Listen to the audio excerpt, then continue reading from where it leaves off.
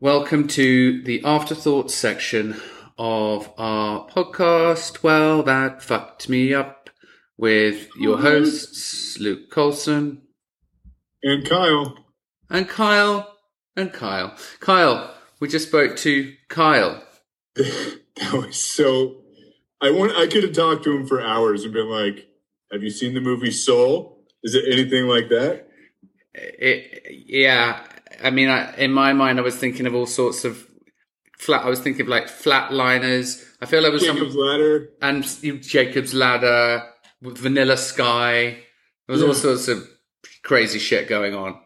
I thought about Flatliners too. That's probably why we're best friends, Luke. Because we think about the same near-death based movies. Yeah. I love it. Well, how does one carry on through life after going through an experience like that? I loved the fact that he was like, you cut the bullshit out so fast. Yeah. Because, like, especially sometimes you and I know some people in common, and they seem to have like, everything is like this, and everything's an emergency. Yeah, and like, correct. And you're just kind of like, well, here's the thing. Firstly, that used to be me. I mean, probably me on some days definitely too. Used to be me, but I am not like that anymore, and nothing happened to me, but I did have a bit of a epiphany. You know, I did have a little bit of a kind of a mental break, and then I had an epiphany of I cannot carry on that way.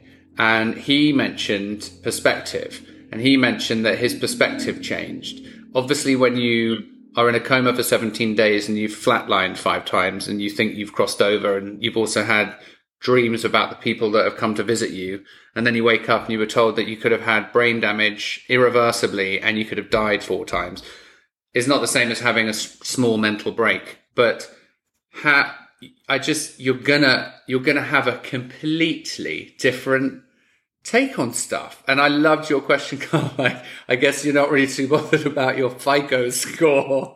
Like, how about my credit rating? And he's like, I don't give a fuck. He was seriously one of my favorite. Like, I mean, what do you argue about? What, like, maybe you slow down. Like, you know, I think about just like my own, like, you know, I told you about like the medical issue I had, and it was like I was only in the hospital for a week and a half, and like I remember that first shower, and you know the water's coming, and you're like, I just started crying. Yeah, wow. And it's, I mean, to have something that magnitude, and to like, I really liked how he's like this higher power, or the creator, or whatever, is a woman, because I've thought that too. Yeah.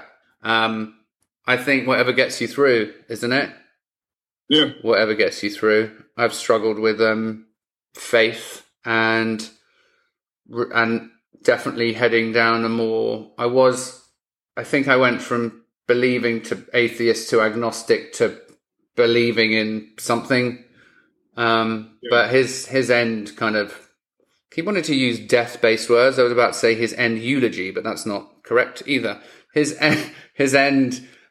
closing thoughts about, you know, maybe somehow we're recycled. It was interesting. It's funny that, and I feel like when you become enlightened, like I was born Irish Catholic, and, you know, the Catholic Church has changed a lot from when I was coming up. But I went out of that, and then I was like almost nihilist, like nothing matters. And everything is... And that didn't serve me too well. And then I kind of went, you know, agnostic. And now I just, it's like this weird version of like Judaism and Buddhism. I mean, again, this is the world we live in.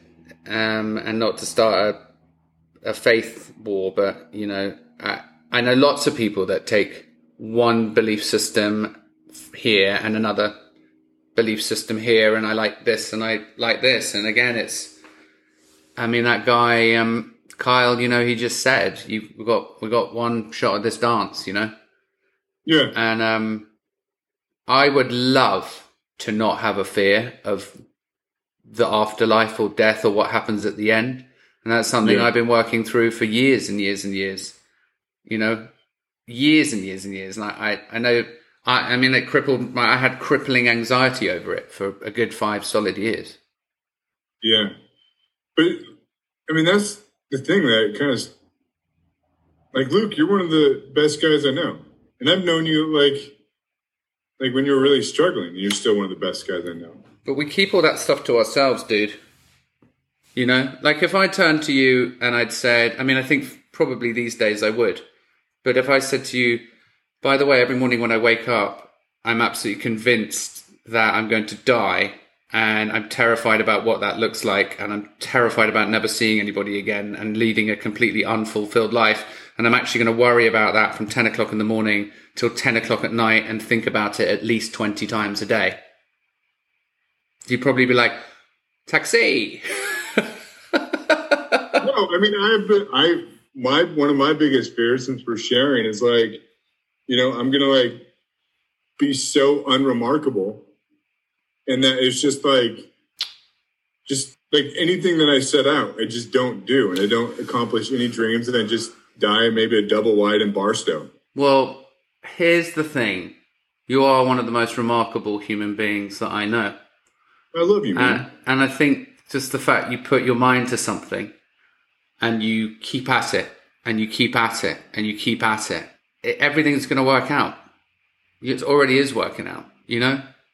You're a legend. I couldn't do any of this without you. Likewise. I don't know why it's getting me like a little emotional, but the fact that he was like, there was just this peace. Yeah. And I think, I've been on the phone for the last 10 hours with the EDD. So is that like the opposite of feeling that sort of peace? But no, it's just like, it makes it seem like it's okay. Like maybe we don't have to fight so much to, I don't know. I'm not saying like, but if death is coming, maybe we can just accept it and be like, all right, I lived the best I could. Well, at the end of the day, we all have to. And I will say this. I read somewhere that the 2 things that people say on their deathbed the most is tell the people that mean the most to them that they love them more and not worry so much. Yeah. Because at the end of the day, it's wasted time. How do you want to die, Luke? Just not right now. Because I feel like I want a nice bowl of cereal, maybe, first. Yeah. Life cereal? No, just some Cocoa Puffs. Well, our afterthought section's running long now, Kyle. We're going to have to edit this down. We really are, because we're discussing the meaning of life. But listeners, thank you very much for joining us. As always, we love you. Be nice to one another. Tell someone close to you that you love them. Try not to worry about the small things.